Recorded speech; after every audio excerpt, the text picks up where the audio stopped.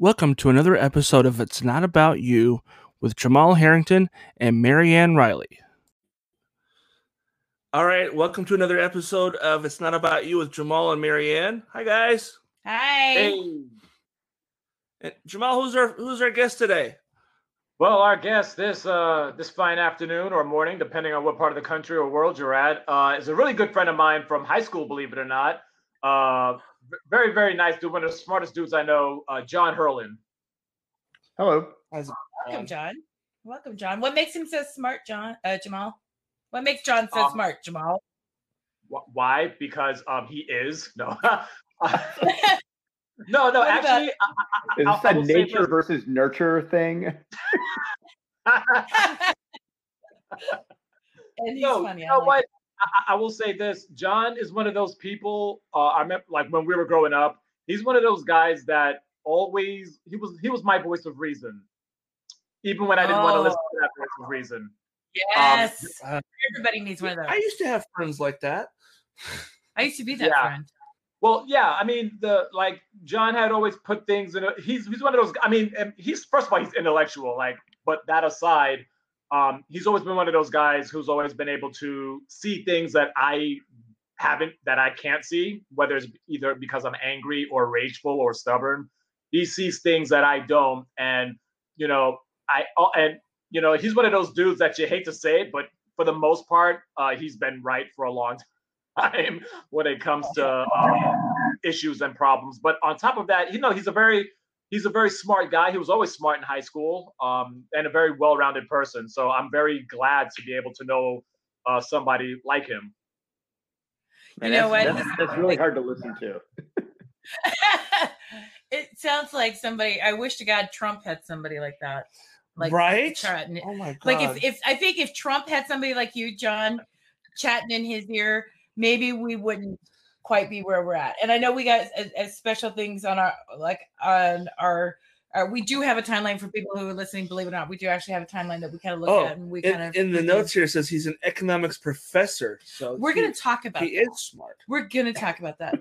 But real quick, so I'm telling him we started a little bit late. He's a professor. I know that. Professor. I know, a professor, like the professor of Marianne. Yeah. Oh, what? I know. How would you get there? So I was talking, like I wish that Trump had invited somebody like that voice of reason that he could deal with. I right now I'm like really, really stressed out. And like when I get stressed out, I cook, or I either bake or I clean. And today it was cleaning. It was all about rage cleaning.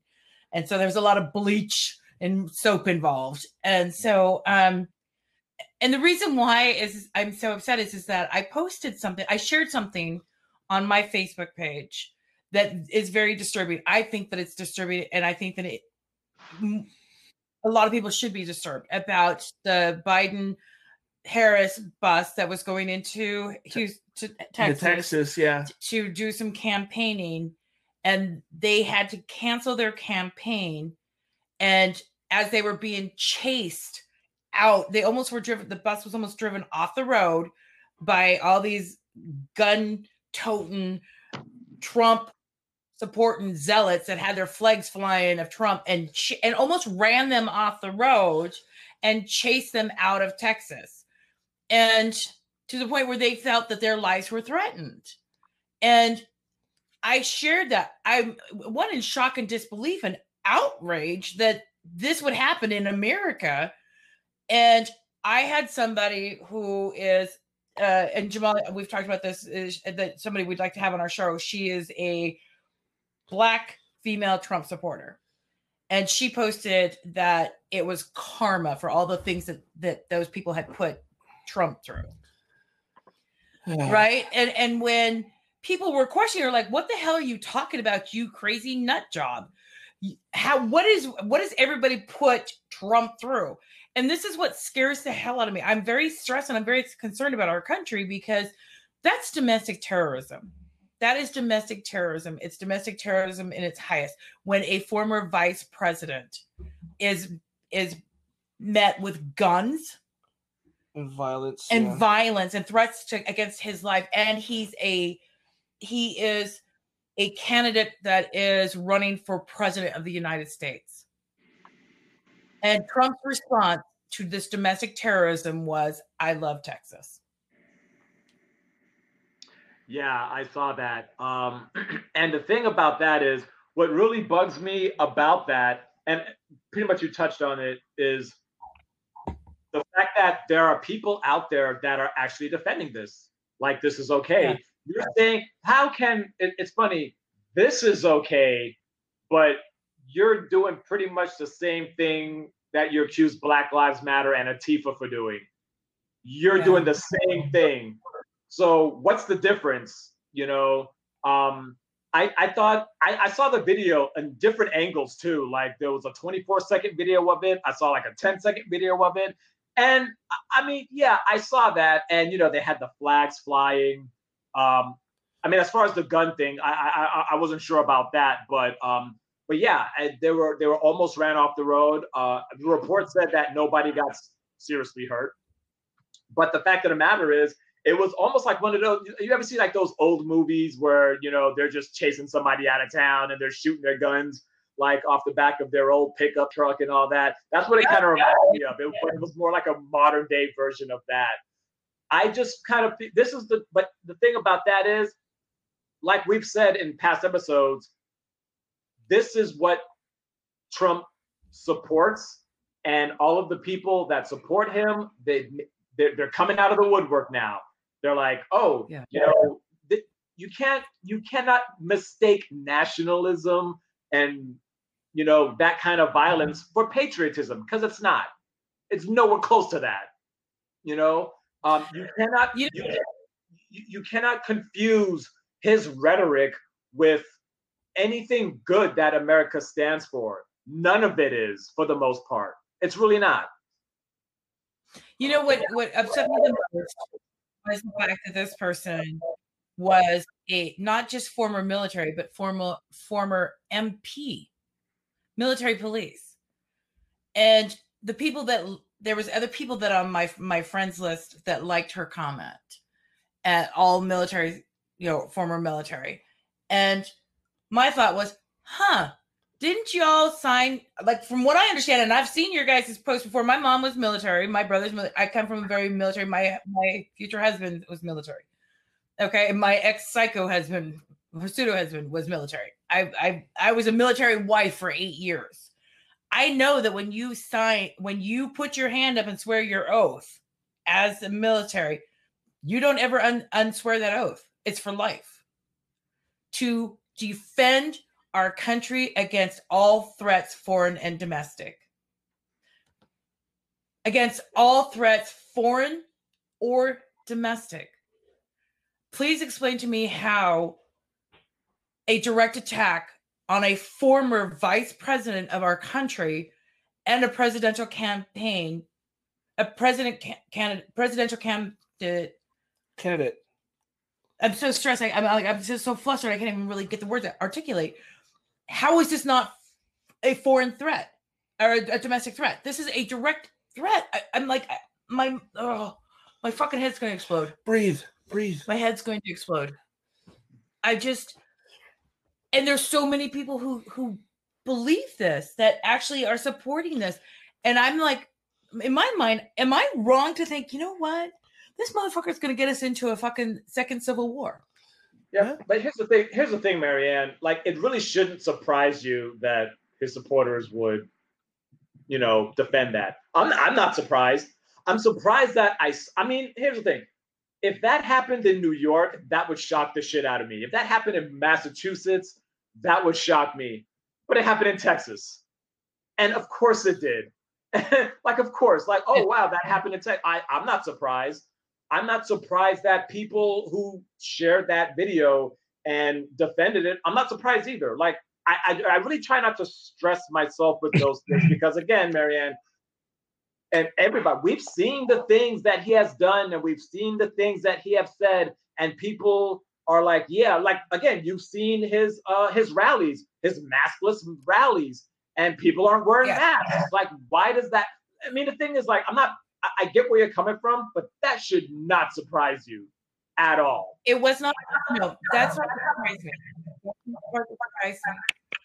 What surprised me was the lack of response from the Secret Service and other entities that are set up in place. Even the military should have acted on that. That is something that is a former vice president of the United States.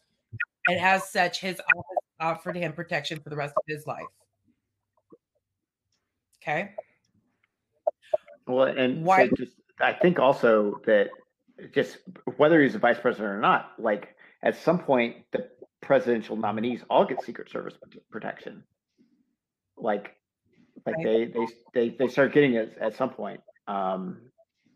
Yeah, evidently they decided it wasn't. They get some sort of security because I've seen, like behind the scenes with Biden during the debates, he has like security around him, or at least somewhere in the vicinity near him. So I think he actually does have security. Now with Trump, he's the president. He's got Secret Service up the ass. So, but with right. other candidates, even the vice presidents, yeah, they have some sort of security following them. And this might be a little bit in the weeds, but I was actually reading something earlier today. I mean, look, you were the ones who invited the nerd to be the guest. Oh, but I was reading something about the presidential daily briefing, and at some point, I think it was after FDR, but the opposition candidates started getting the presidential daily briefing, and so this is like the thing that you like sit down in the morning and you like get, hey, here's what's going on, which, okay, there's been some evidence that Trump just ignores, but he has the option, right? And there's a whole thing with like he'd prefer to like have it said to him rather than read, but whatever. He still gets it, right? But that Biden is probably getting this presidential daily briefing, and that's like the summary thing. But even if Biden doesn't, former presidents get it too. And so Obama is getting the presidential daily briefing, and they're probably in touch. Right. Like, and so like, I don't know, like my take on, like, I'd also followed this. I don't know if y'all know this like connection, but like Jamal and I went to high school together in Texas. So he sort of bounced around a bunch of places, but I don't live there now. I live in North Carolina, but I'm born and bred Texas, and I was following this thing too. And like my take on it was not just this like protection thing, but I was thinking about it in terms of protesting. Is that I've seen so many people on so many dimensions say something about either Black Lives Matter, and they're just like, they're not doing it right. Like it's destruction of property, it's disrupting, blah, blah. It's the same thing if you want to go back to like the sports protests, like the NBA or Kaepernick or something like that. It's like, no. It's just like, this is too disruptive, blah, blah. But a protest doesn't work if it's not disruptive. And I thought the same thing when I saw this, like, hey, we're gonna go like do a traffic thing so that this Biden-Harris thing can't do stuff. It's like, yeah, that's kind of like standard protest 101. But if you're a Trump supporter in Texas, who are you protesting? Like, this is your president. This is the current president. And in a red state, it's like the reason why people feel the need to, I don't know, I didn't check. I assume we can swear? Oh, yeah. Yes. Yeah. The reason why people feel the need to fuck shit up is because that's the way to make your point. But if you have the president of the United States, you've made your point. And so I just like, I just like, I can understand why the people who are in the minority and the people who are like not in power are going to be like disrupting things. But why are the people who are in power don't do that? And that sort of ties in another thing. Is like Trump has kept saying, plus or minus with his politics, but he keeps saying like, hey, I'm the only one who can deal with all this unrest, is like kind of ignoring the fact that like all this unrest is happening on his watch. Right. So like, yeah. As a conspiracy, and I'm not one who's about conspiracy theories, but I am one who's about, let's, like I say all the time, if you got them watching the right hand, they don't see what the left hand's doing. So misdirection. That misdirection, we already know that because of the way things are set up in our infrastructure for our presidents, former presidents, vice presidents, and all that, he would have had Secret Service. Okay. So he would have had some kind of protection detail. So that being said, is it possible that this was him reining any of that protection in and saying we're just going to leave because it was better for him as a political move to show, look, this is how these crazy zealots are, or I mean, like, look, what would he gain as far as leaving and not going to his campaign? How would that benefit him? Is how my mind is working. How would that benefit him if he had this protection that could have stopped that? How would that benefit him? How would that work? How would that benefit Biden? Yeah. I don't know. Like, I mean, one of the things that does, and it's one of the things that Trump's really good at, is like he is, for better or for worse, like he's amazing at media. And one of the things that, if you're Biden, who's, I don't know, 70 something, and is, not the most media savvy person, if you're seeing how Hillary lost 4 years ago and you're like, she was up in the polls, now I'm up in the polls, how do I avoid her fate? Is like, you're asking for a reason why he might have done that. It's just like, get my name in the news. I don't think that's what happened. But as that whole any news is good news thing can sort of pop up with people. And if you're not media savvy, and I mean, this is the difference between the 30 something politicians and the 70 something politicians, is just having that like idea, that like innate sense of how to deal with like media stuff. Yeah, and I think that Trump is very good at media because he created so much media for himself. He created all the things. If you look at his career, even starting back, he was getting media attention for things that nobody would have paid attention if he hadn't, like, really, he sought it out. He created these opportunities for him to have media and things that didn't matter. The only thing he doesn't do on as far as like, promoting himself, he doesn't do TikTok, and he doesn't do makeup tutorials. Otherwise, he's just like every other 16-year-old girls who like to be on camera all the fucking time. Yeah. Yeah. And it was interesting because I saw something on the Daily Show where my God, and I love him so much. Trevor Noah's awesome. Trevor cracks me up. He's like, Trump was going, coronavirus. We're giving it too much attention. He goes, Trump's the only one who's going to say, look, I should get more attention than coronavirus. Coronavirus is taking all the attention. And I was like, that's so fucking true. And then he ended up getting it, and they both got national attention at the same time. Right. So that kind of worked out at the end of the day. He was like, how do I one up coronavirus? Oh, I'm gonna get it. I'm convinced he actually got it. I think that was a publicity stunt for him to be cured in 3 days. I'm fine. You guys are all a bunch of pussies. Herd immunity. Come on, it works. Yeah. So speaking of Trump, we had something else we were going to talk about with this idiot. I thought you were like on lighter news. No. Oh, we do have. Well, it is. No, we were going to talk about his Trump supporters, and I guess this is. So he had his campaign where all his Trump supporters came out. This is kind of funny. It's still it is, but it's still kind of like hundreds of Trump supporters. But it's funny. Were stuck in the cold for hours.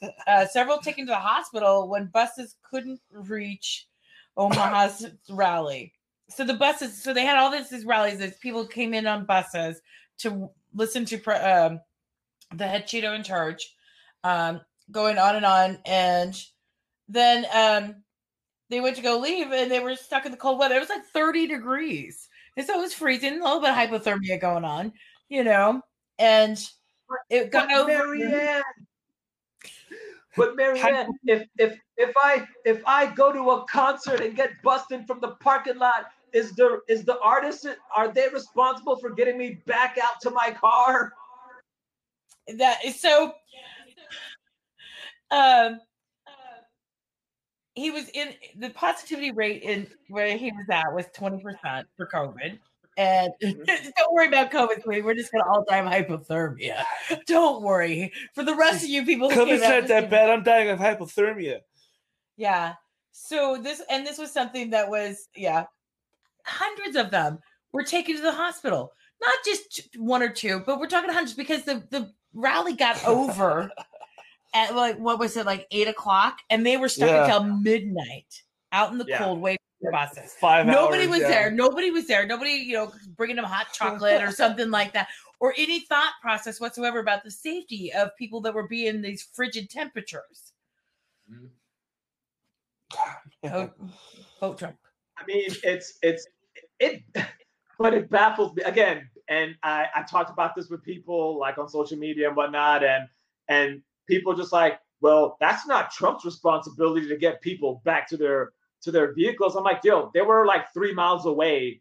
I believe, what was it, like 3 miles away or something like that, away from their vehicles. And that's why they got busted in the first place. And I was reading that the buses got like stuck in traffic.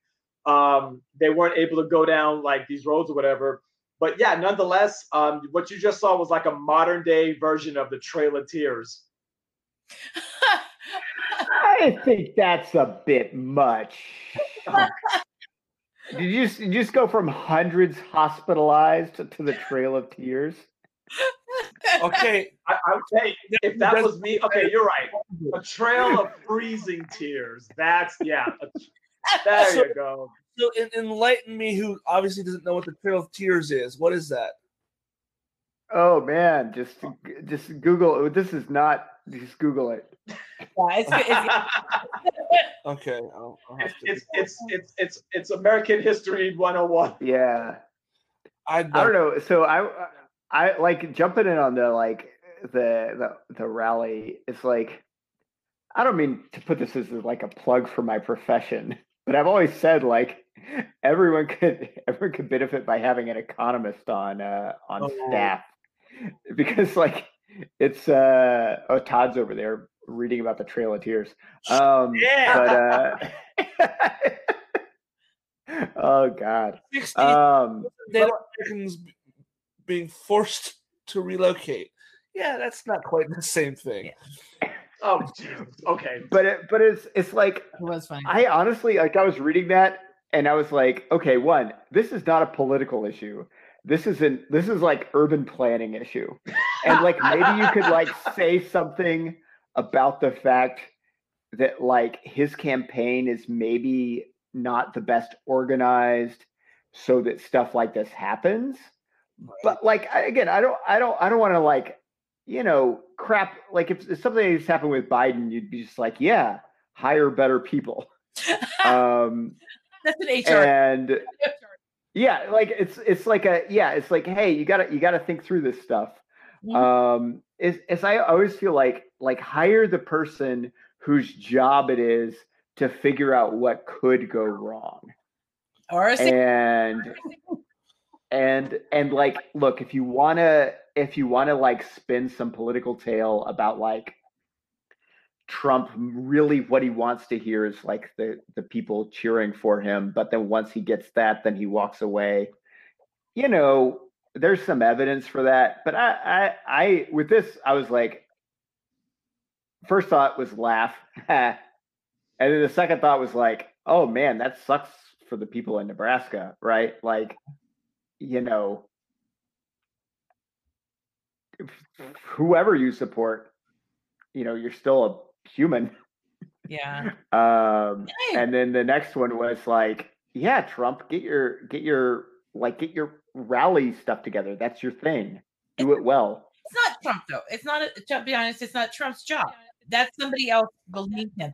That they need to handle. But he hires them, right? And if we know anything about Trump, it's that he's very good at knowing who should be fired. Nicely done there. So actually, you mentioned something. So I want to find out. Tell us, what is it, John, that an economics professor does? I mean, what? Oh, so like, this is great because I'm like, man, I don't want to be playing this card. I want to be playing.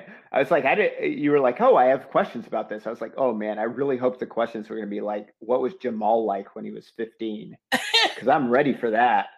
That's coming. Ready. But like, also, like you don't want me in on like the latest research, right? Like, I'm not a researcher. I'm not a I teach freshmen and I teach like business students, like, you know, like lay back. But like, I always say, like with economists, it's like a way of thinking about this. It's like an engineer, but it's an engineer for like business.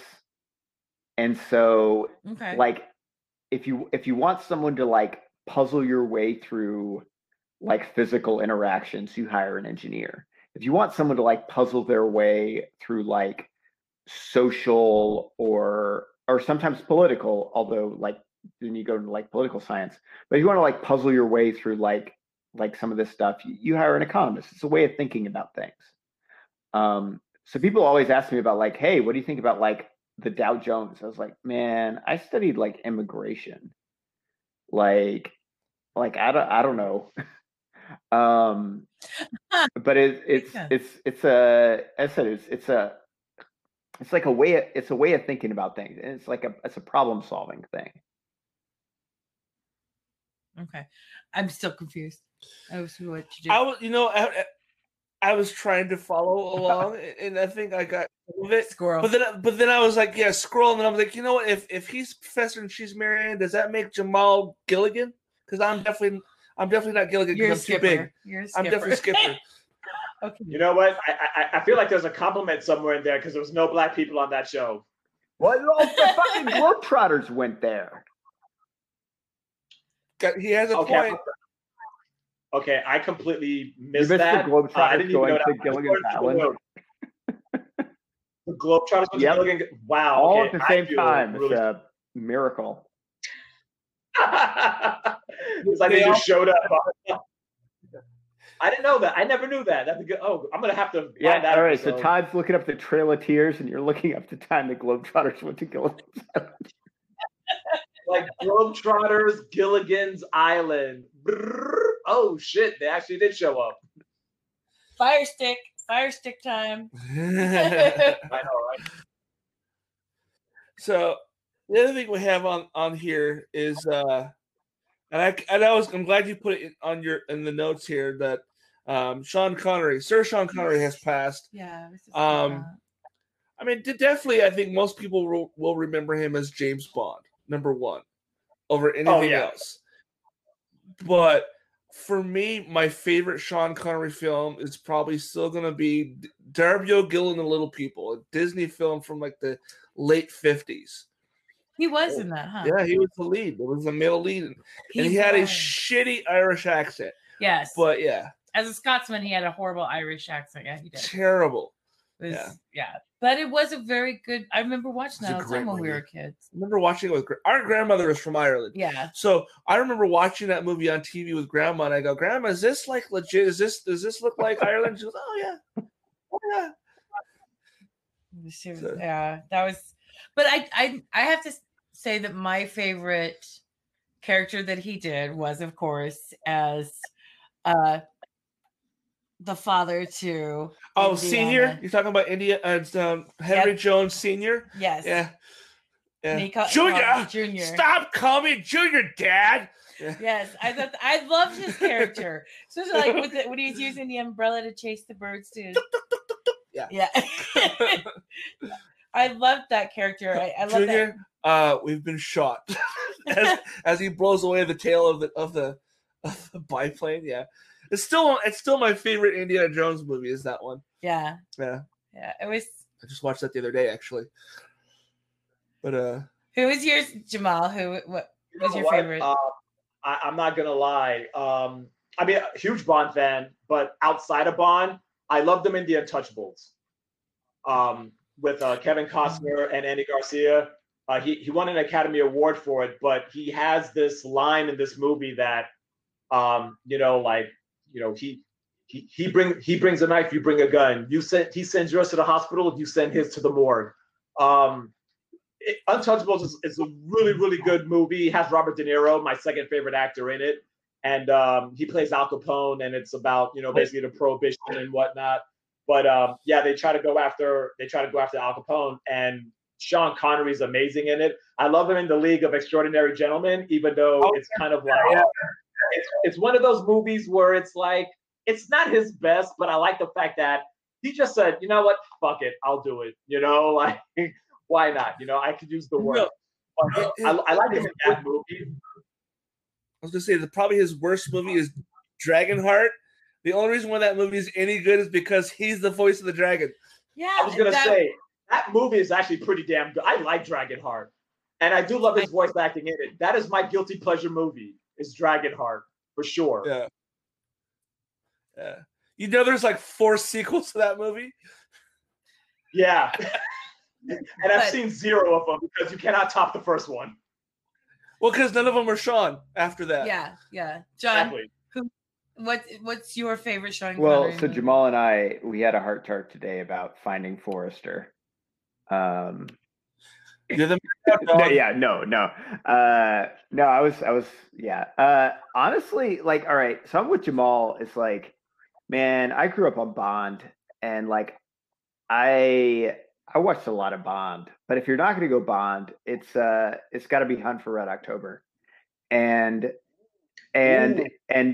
even then, it's like, it's ridiculous that he's Russian and he just goes like straight accent. But honestly, I wish that happened more in film, where it's just like acting, I'm doing the emotions and stuff like that, but I'm not going to fake my accent. And just like, Butler's the other one. Yeah. Hunt for Red October is like, that's one that like every time I watch it, it's never a dull moment. And also it's like it resets my Alec Baldwin clock. Like, you start with like Alec Baldwin's great, and then the more you see of him, he just gets worse and worse and worse. And then something at some point like resets it. And like Hunt for Red October right there. Yeah. That's awesome. Yeah. Really good movie. I saw that one in the theater. I actually saw one of the ones, I did too. And it was so amazing. Just very intense movie. When it was announced that he had passed away, I was talking to someone about Sean Connery, and Sean Connery is the only person who can play different nationalities and still speak with a Scottish brogue, and no one flinch. He's a Russian captain of a submarine, and he speaks with a Scottish brogue. He's an Egyptian in a movie about immortal Highlanders. He's the only Scottish person in the whole fucking movie, and he's playing an Egyptian. The fuck? And he speaks with a Scottish accent the whole time through. Yeah. He was good. He was, and he was 90. I mean, you can't be upset about him being 90 and passing. Yeah. He just in Bermuda, right? Right. Bermuda or Bahamas? Bahamas. Lucky fucking bastard. Oh, yeah. And the thing is, like, he's been kind of out of the like spotlight for a little while now. But at the same time, like, you'll see, like I was watching TNT, and they showed like they showed like a little preview to Entrapment. And I'm like, oh yeah, that's right. He was in a movie with Catherine Zeta-Jones. And then it's just like, it's nice to know that they're showing Sean Connery movies, which is really not that old of a movie. But this guy's been around for 90 years. And when a friend of mine texted me that he died because she knew I was a huge Bond fan, of course I do my usual fact checking, and I was like, huh. And then I told my friend, I was like, hey, Sean Connery died. And then he went and did his fact check, and he was like, oh, damn, he did. And then I was like, yeah, 90 years old. And he was like, yeah. And then it was just like, we're sitting there talking about our favorite Sean Connery movies. But at the same time, it's like, you know what? It's not like his life wasn't cut short. He was 90. If we could ever be that lucky, you know what I mean? And have that same kind of career even. My takeaway from that is Jamal and his friends trust nobody. We fact checked everything. Like you're the kind of person who get money from an ATM. Well, in the era of Facebook and oh my God, so and so died, and then you look and they're on TV, live TV 5 minutes ago. Guys, all I did was I typed in SEA and then Connery just popped up. Okay, like Sean Connery just suddenly popped up, and I was like, yep, there it is. And then of course, the news of his passing came through, and yeah, it was just like I said, the guy was 90. I don't think it's really nothing to cry about. I think it's more of like last night, I stayed up to like 4 a.m. and I watched Casino Royale, the Daniel Craig movie, and I watched Quantum of Solace just because it's James Bond, just because it was a character that he was in, because I'm watching the order for like the 3rd time, and that's where I'm up to. So this was more like oh yeah, James Bond. This is a guy that Sean Connery played, who mastered it better than anybody. Wow. Wait, Brosnan's pretty close to Sean Connery as far as Bonds go. Okay, you guys don't attack me. I've never seen a full Bond movie. I've never seen one all the way through. Jamal's face, he's frozen. He doesn't even know how to respond. I've never. I'm sorry. What? No, good God. No. It's just like he just mentioned Pierce Brosnan, and you guys should be like that couch you were on should be like soaking wet right now. Like Pierce Brosnan. I love Pierce Brosnan. Pierce Brosnan's Irish asshole, so yes, he's going to be my favorite. I love Pierce Brosnan. The TV show that he was on back in the 90s. Oh yeah, because that was essentially James Bond. Yeah. Yeah, what was the TV show? That was. I'm trying to blank on. He started off in that we all knew him in. Yeah. I watched every single episode. What was it? I've never. It was essentially a Bond ripoff. Yes, and I absolutely loved the fact that he was going to. That's the one. Yes, Remington Steele. I loved that. I watched every single episode, and I couldn't remember what it was called, but I watched all the episodes. It's been a long time ago, and. Yeah. I loved it, but I've never seen. I watched, I think, Goldfinger. I think I watched 15 minutes of it. I think I've seen 2 of Brosnan's Bonds, but I've seen all of Roger Moore's because that was like those are the years I was like between my adolescence and my teen years. So I watched those. And I do like Brosnan. I mean, he's only like second to Sean Connery, honestly, but he's definitely better than the other ones, I think. Yeah. So. I know that I've actually been like buying each of the. I mean, I have all the Bonds except for 3 of them, but yeah, no, I usually just watch them in order, and the weird thing about it is like you could. I love James Bond. I love the whole thing. You could name me a title, and I'll be lucky if I get the plot right. I mean, I know except for like the Majesty's Secret Service, I know what that's about. I know what Goldfinger's about. Live and Let Die, License to Kill, Living Daylights, and all the ones, since GoldenEye on. Well, actually, from the Living Daylights on up. But like Moonraker. Well, you know what? Maybe I could actually. But there's some where I'm just like, Diamonds Are Forever. What is that one about again? Or see, but the plot doesn't matter. Can you name the villains? Can you name the villains of all? Because I feel like once you get to latter day Bond movies, is like, you know, it's hard to get a compelling villain. Like that's hard in cinema. But I feel like that was where Bond was so good early, and they've kind of petered out a little bit.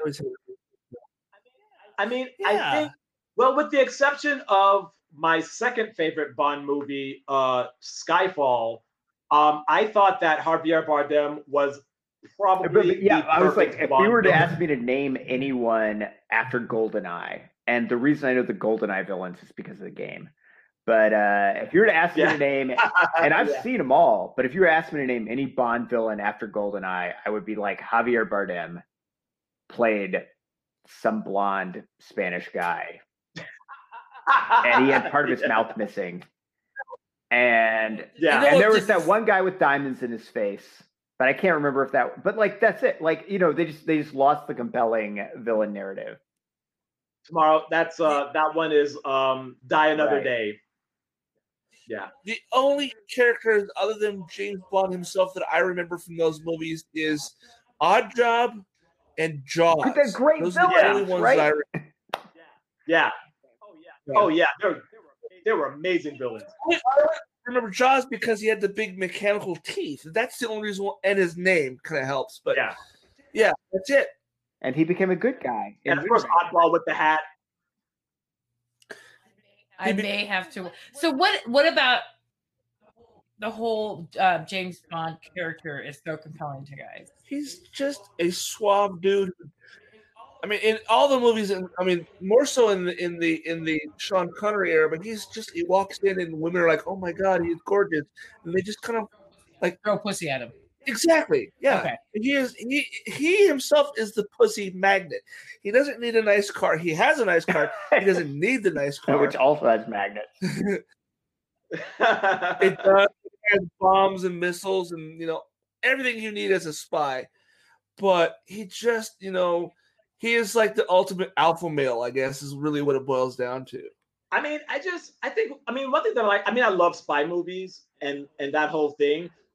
What I like about him is just like, especially the Sean Connery ones, not the older Roger Moore, like the View to a Kill. I thought he was way too old, and I love Christopher Walken. He was the Bond villain in that. But I was like, I can't get over the fact that here is, 50-year-old Roger Moore trying to play a secret agent. And I'm just like, you're too old for this shit. You know what I'm saying? Like, we should have gave that role to somebody else. But one thing that I liked about Bond was just the fact, his suaveness. I mean, he's like this agent who's tough. He's like think he is the complete opposite of Archer. Like if you think of Archer and you think of like James Bond is suave. And the funny thing about it is, when I'm watching James Bond, especially Sean Connery ones, and he smacked this one chick, I was like, holy shit, you could do that back then? Like, I was like he like slaps this woman trying to like in his hotel room, and I was like, get the fuck out of here. This shit was okay. I'm not gonna lie, I rewinded it a few times just to be sure that I saw what I saw. I'm like, this is Sean Connery, and he was like, yep, it's in the script. He smacked back then. Grabbed him by the pussy too. Back then you could.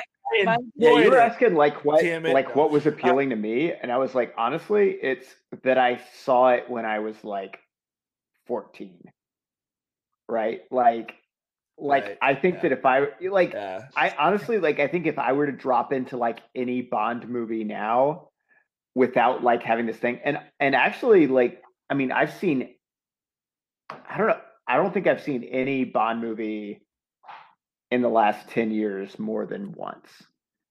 And like Jamal was saying, like, he's the opposite of Archer, but I was actually thinking like that. It's like, like that whole, like, oh, you're 50, you're too old to be a secret agent. But like most actual spies are like 60-year-old diplomats, right? Like we think of espionage as being like action movies, right? And then I was like, what's my favorite? But I was thinking like, what's my favorite like modern like espionage like thing? And I was honestly, it's Killing Eve. Have y'all seen Killing Eve? I don't think I have. I've heard of it. What? Yeah, drop into it. It's what's it, Sandra Oh and Jodie Comer, and I don't know. It's I've heard of that show. Okay, yeah, I've heard great things about no, that it's show. good, but it's like, check it out. It's like, oh man, if you like flip genders, and also like that just takes out a ton of the sexism, and it means that you just have like badass spy stuff. And it's like we associate this badass spy stuff with like alpha male things, but like most of it isn't. Most of it's intrigue. No, it's not. But also, if you want to like dial up the assassin, it's like you can do that without smacking women around.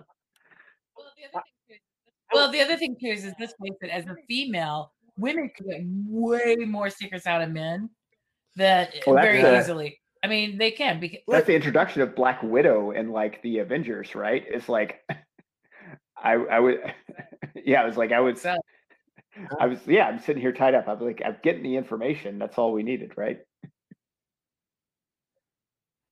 Right. I was going to ask you guys, what would you say is outside of Bond? What would you say is the best spy movie or series of movies that probably come closest to the level of awesome and just in general thing is Bond? Would you say? I mean, Mike Myers did like Austin Powers. That's more of a goof, but those are pretty good. Yeah. Would you compare that, or would you, or even like even Triple X? Liar. I mean, to be honest with you, like True Lies. True Lies. I love True Lies. That's to me it was like not hold up. I mean, no, but back then when I was a kid, oh my God, I was like, yes, Arnold Schwarzenegger, you're like the greatest, superhero. Again, when I was like 12. I really want to say Mission Impossible franchise has really done a really great job, and they get better. I mean, they get better and better as they go along, and it seems like there's nothing that Tom Cruise is not willing to do, I guess, stunt-wise, because I hear he does a lot of his own stunts with these movies, especially the last one. But I'm gonna say Mission Impossible is probably up there. I was gonna say that I will disagree with Jamal in the sense of like I was actually just watching what was the last one? See, the last few have like kind of blend together, but but I like the no, I like for me, like the first one, which was like such a self-contained, like the first one was it was less of an action movie and more of a like intrigue. And I think that I like the intrigue in my spy movies more than I like the like action blockbuster thing. But like that's a preference. Like we're cool. But I was thinking like, Mission Impossible. I was also gonna suggest the Bourne movies. Oh, I love the Bourne movies. I like the Bourne movies. They were great. I would say those are better than the Mission Impossible movies because number one, it doesn't have Tom Cruise. I can't. Those movies are just hey, how much shit can we get Tom to do to almost kill himself in a movie? Okay, I've never seen any. You're not missing anything. I've never seen a single Mission the same formula in every single movie. That's what I see. Tom Cruise runs like this, okay, with his arms straight out, and there's a car chase scene, a ridiculous stunt in the car or motorcycle. He does a stunt that is absolutely unnecessary, other than, hey, look what I can do. He's like Stuart from Mad TV in that regard. And then someone's face is not their face. Like that's going to be a major plot point is going to be that someone is not their face. There you go. The only reason why I saw that last one is because Henry Cavill was in it and he looked like he was going to beat the shit out of Tom Cruise, and I wanted to see that. And here's the funny thing about Tom Cruise: he's not that tall. Actually, he's really short. 5 foot. He's almost 4'9". Actually, I think he's wearing plastic. So this is circling back to Darby O'Gill and the Little People. Yes. This is a full circle. Look at that. He could have played Darby O'Gill.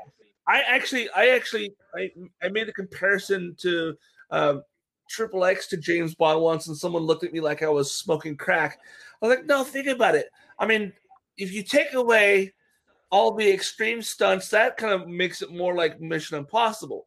But if you take all that away and you just have all the gangsters and the gadgets, and he basically has his own nerd has his gadgets and stuff, and we put this into this. And instead of having like a European, like, supercar or a sports car, they have a fucking muscle car. That was what sold me.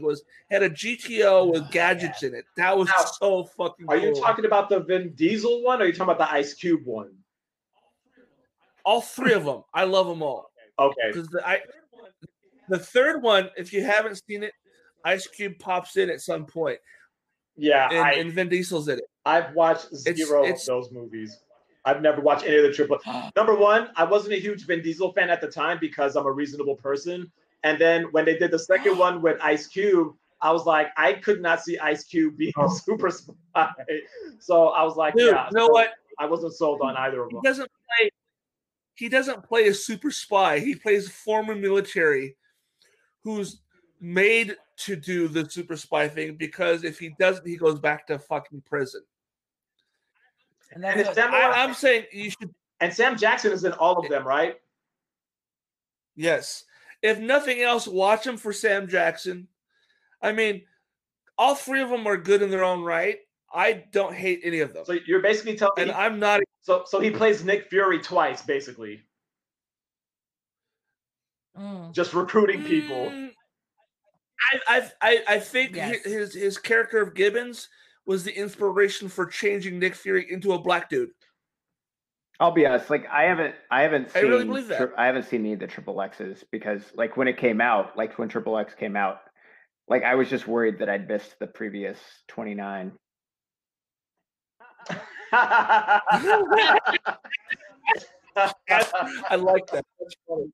No, well played. It's funny. It's not quite the same as like the Fast and the Furious movies, where it's all adrenaline the whole way through. Yeah. And there is that in the movie because they are doing like X Games type shit throughout the whole movie, but it's not all the way through. It's like every other time. Danny Trejo's in the first one, which he plays a pretty awesome bad guy.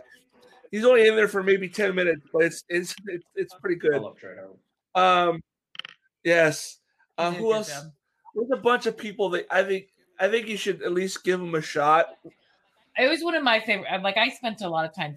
I'm not gonna lie, that was one of the movies that I would put in to fall asleep to every night, and not because it was something that was boring, but I love the movie so much. I love that movie. The only thing I didn't like about yes, hold on, Vin Diesel was on my laminated list. Vin Diesel along with The Rock. So I'm just saying. I was gonna say the only thing about the Ice Cube version of Triple X that I didn't like was that they destroyed a Shelby Cobra. Yes. I was like, oh, it's a beautiful car. Yeah, it was. Yeah, don't do that to a car like that. That's just unright. That's not right. No, not okay. But no, I know we're so compelling on our reasons to watch Triple X. What do you mean? There's no naked people in here. There is though. Counterpoint. There is boob. Go on. There's no cum shots. There's boobs. There's okay. In the first one, Rammstein makes an appearance. If you like, Okay, I'm out. German pop. I'm out. It's only like for maybe a minute and a half. You're not missing a lot. They're just like if you skip. It's literally the opening of the movie. The spy that Triple X replaces is like a James Bond type of guy. He gets shot and killed at a Rammstein concert. Is that who that was? Yeah. I didn't know who it was. Yeah, no, he was like the spy. And then Gibbons is like tasked to find someone to replace that spy. It's like, let's think outside the box. Let's get someone who's not going to like fit that mold. It's going to stick out. Someone who's going to fit in with these Russian mafia dudes. They're not going to question it.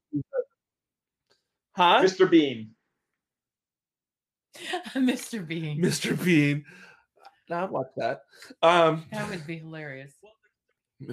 Well, there's Johnny English. That's another James Bond, spoof. Johnny English is essentially, what if Austin Powers was Mr. Bean? That's Johnny English. Or what if James Bond was dropped as an infant? What if James Bond had Down syndrome? Yeah. But no, I don't know. No, but I don't think that's the one I wanted. What did you want? I don't know. No, that was Disappointed. Yes, that's what I wanted. Disappointed. Okay. I don't know. I like those kinds of movies.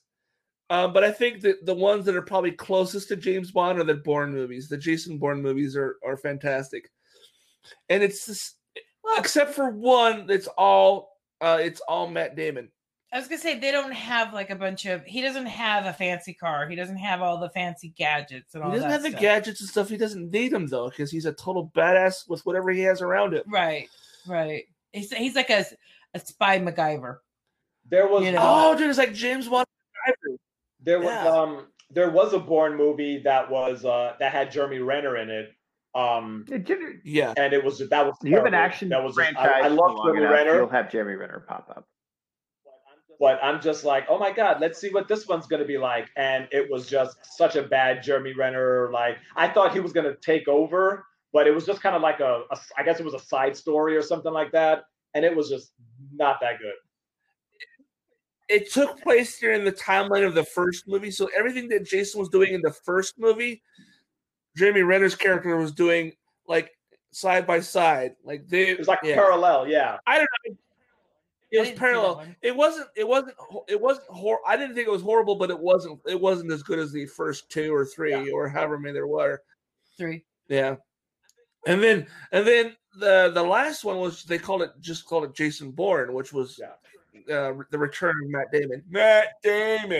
But sorry, I had to do that. But no, I actually like those movies. Do you like apples? Huh? Do you like apples? Sorry, I just think of wow. How do you like them? Yes. Yeah. I like them apples. How do you like them apples? So, yeah. Sorry. Damn it. Well, then when you made that comment, I was like, it made me think of apples. How do you like those apples? Yeah. Sorry. I know. We just keep things right on topic and flowing. Squirrel! But we're just talking movies. Oh, look, a little red ball. Ball? Get it. Red ball. Mine. Mine? Yeah. I don't know. What else do we have in here? Let's go to something from talking about Bourne movies to talking about a police shooting. Okay. We also we're talking about movies. We could talk briefly about how terrible Borat 2 was. Borat 2. Oh, we need to talk about Borat. I want to hear here's the thing. I put that on there because I know I figured you guys have seen it. I have not taken a chance to see it yet. I haven't seen it. But I want to. I want you guys to sell me on this movie, or give me reviews on it. However, Todd, have you seen it? I've seen about. So no one's going to try to convince you to watch this movie, Jamal. Okay, obviously. I saw about 25 minutes of the second one. I did not get to see any of the parts that people are all talking about because that was deeper in the movie than I got. I get why he's doing these things. He's basically he's pointing out how racist and ignorant people are. Help me out. I don't know anything. Oh my God, I've never seen a Borat movie, so tell me what these things are about. So the actor, but I don't know. Sacha Baron Cohen is a British actor who plays an East European journalist, loosely. I'm using that word loosely. Comes to America to do, in the first one anyway. Yeah, it's like research. In the second one. Yeah, and the second one, he's bringing this monkey to Joe Biden. And he finds out that in the crate he thought was the monkey was his daughter who swapped the monkey out for herself. Or no, wait, she climbed into the crate with the monkey, and because it was such a long trip, she ate the monkey. It's not the a monkey was dead. plot-heavy film.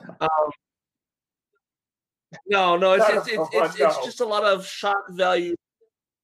The part that I saw that was funny was he put on this silicone Trump mask, dressed like Trump, trying to give his daughter. No, it wasn't Biden. It was Pence. He was trying to give his daughter to Pence. Starting today, episodes that are 2 hours long are going to be posted on Tuesdays and Fridays. So that's pretty much every episode we record. We record on Sundays. We post them usually on Tuesdays. And because they're 2 hours long, I figured, you know what? Let's go ahead and split them up into 2 1-hour episodes. And we'll put the second episode of that recording up on the following Friday. So going forward, new episodes will be out on Tuesdays and Fridays. Thanks for tuning into another episode of It's Not About You with Jamal and Marianne. Be sure to check them out on Facebook at Not About You Pod. That's NOTABOUT, the letter U, POD.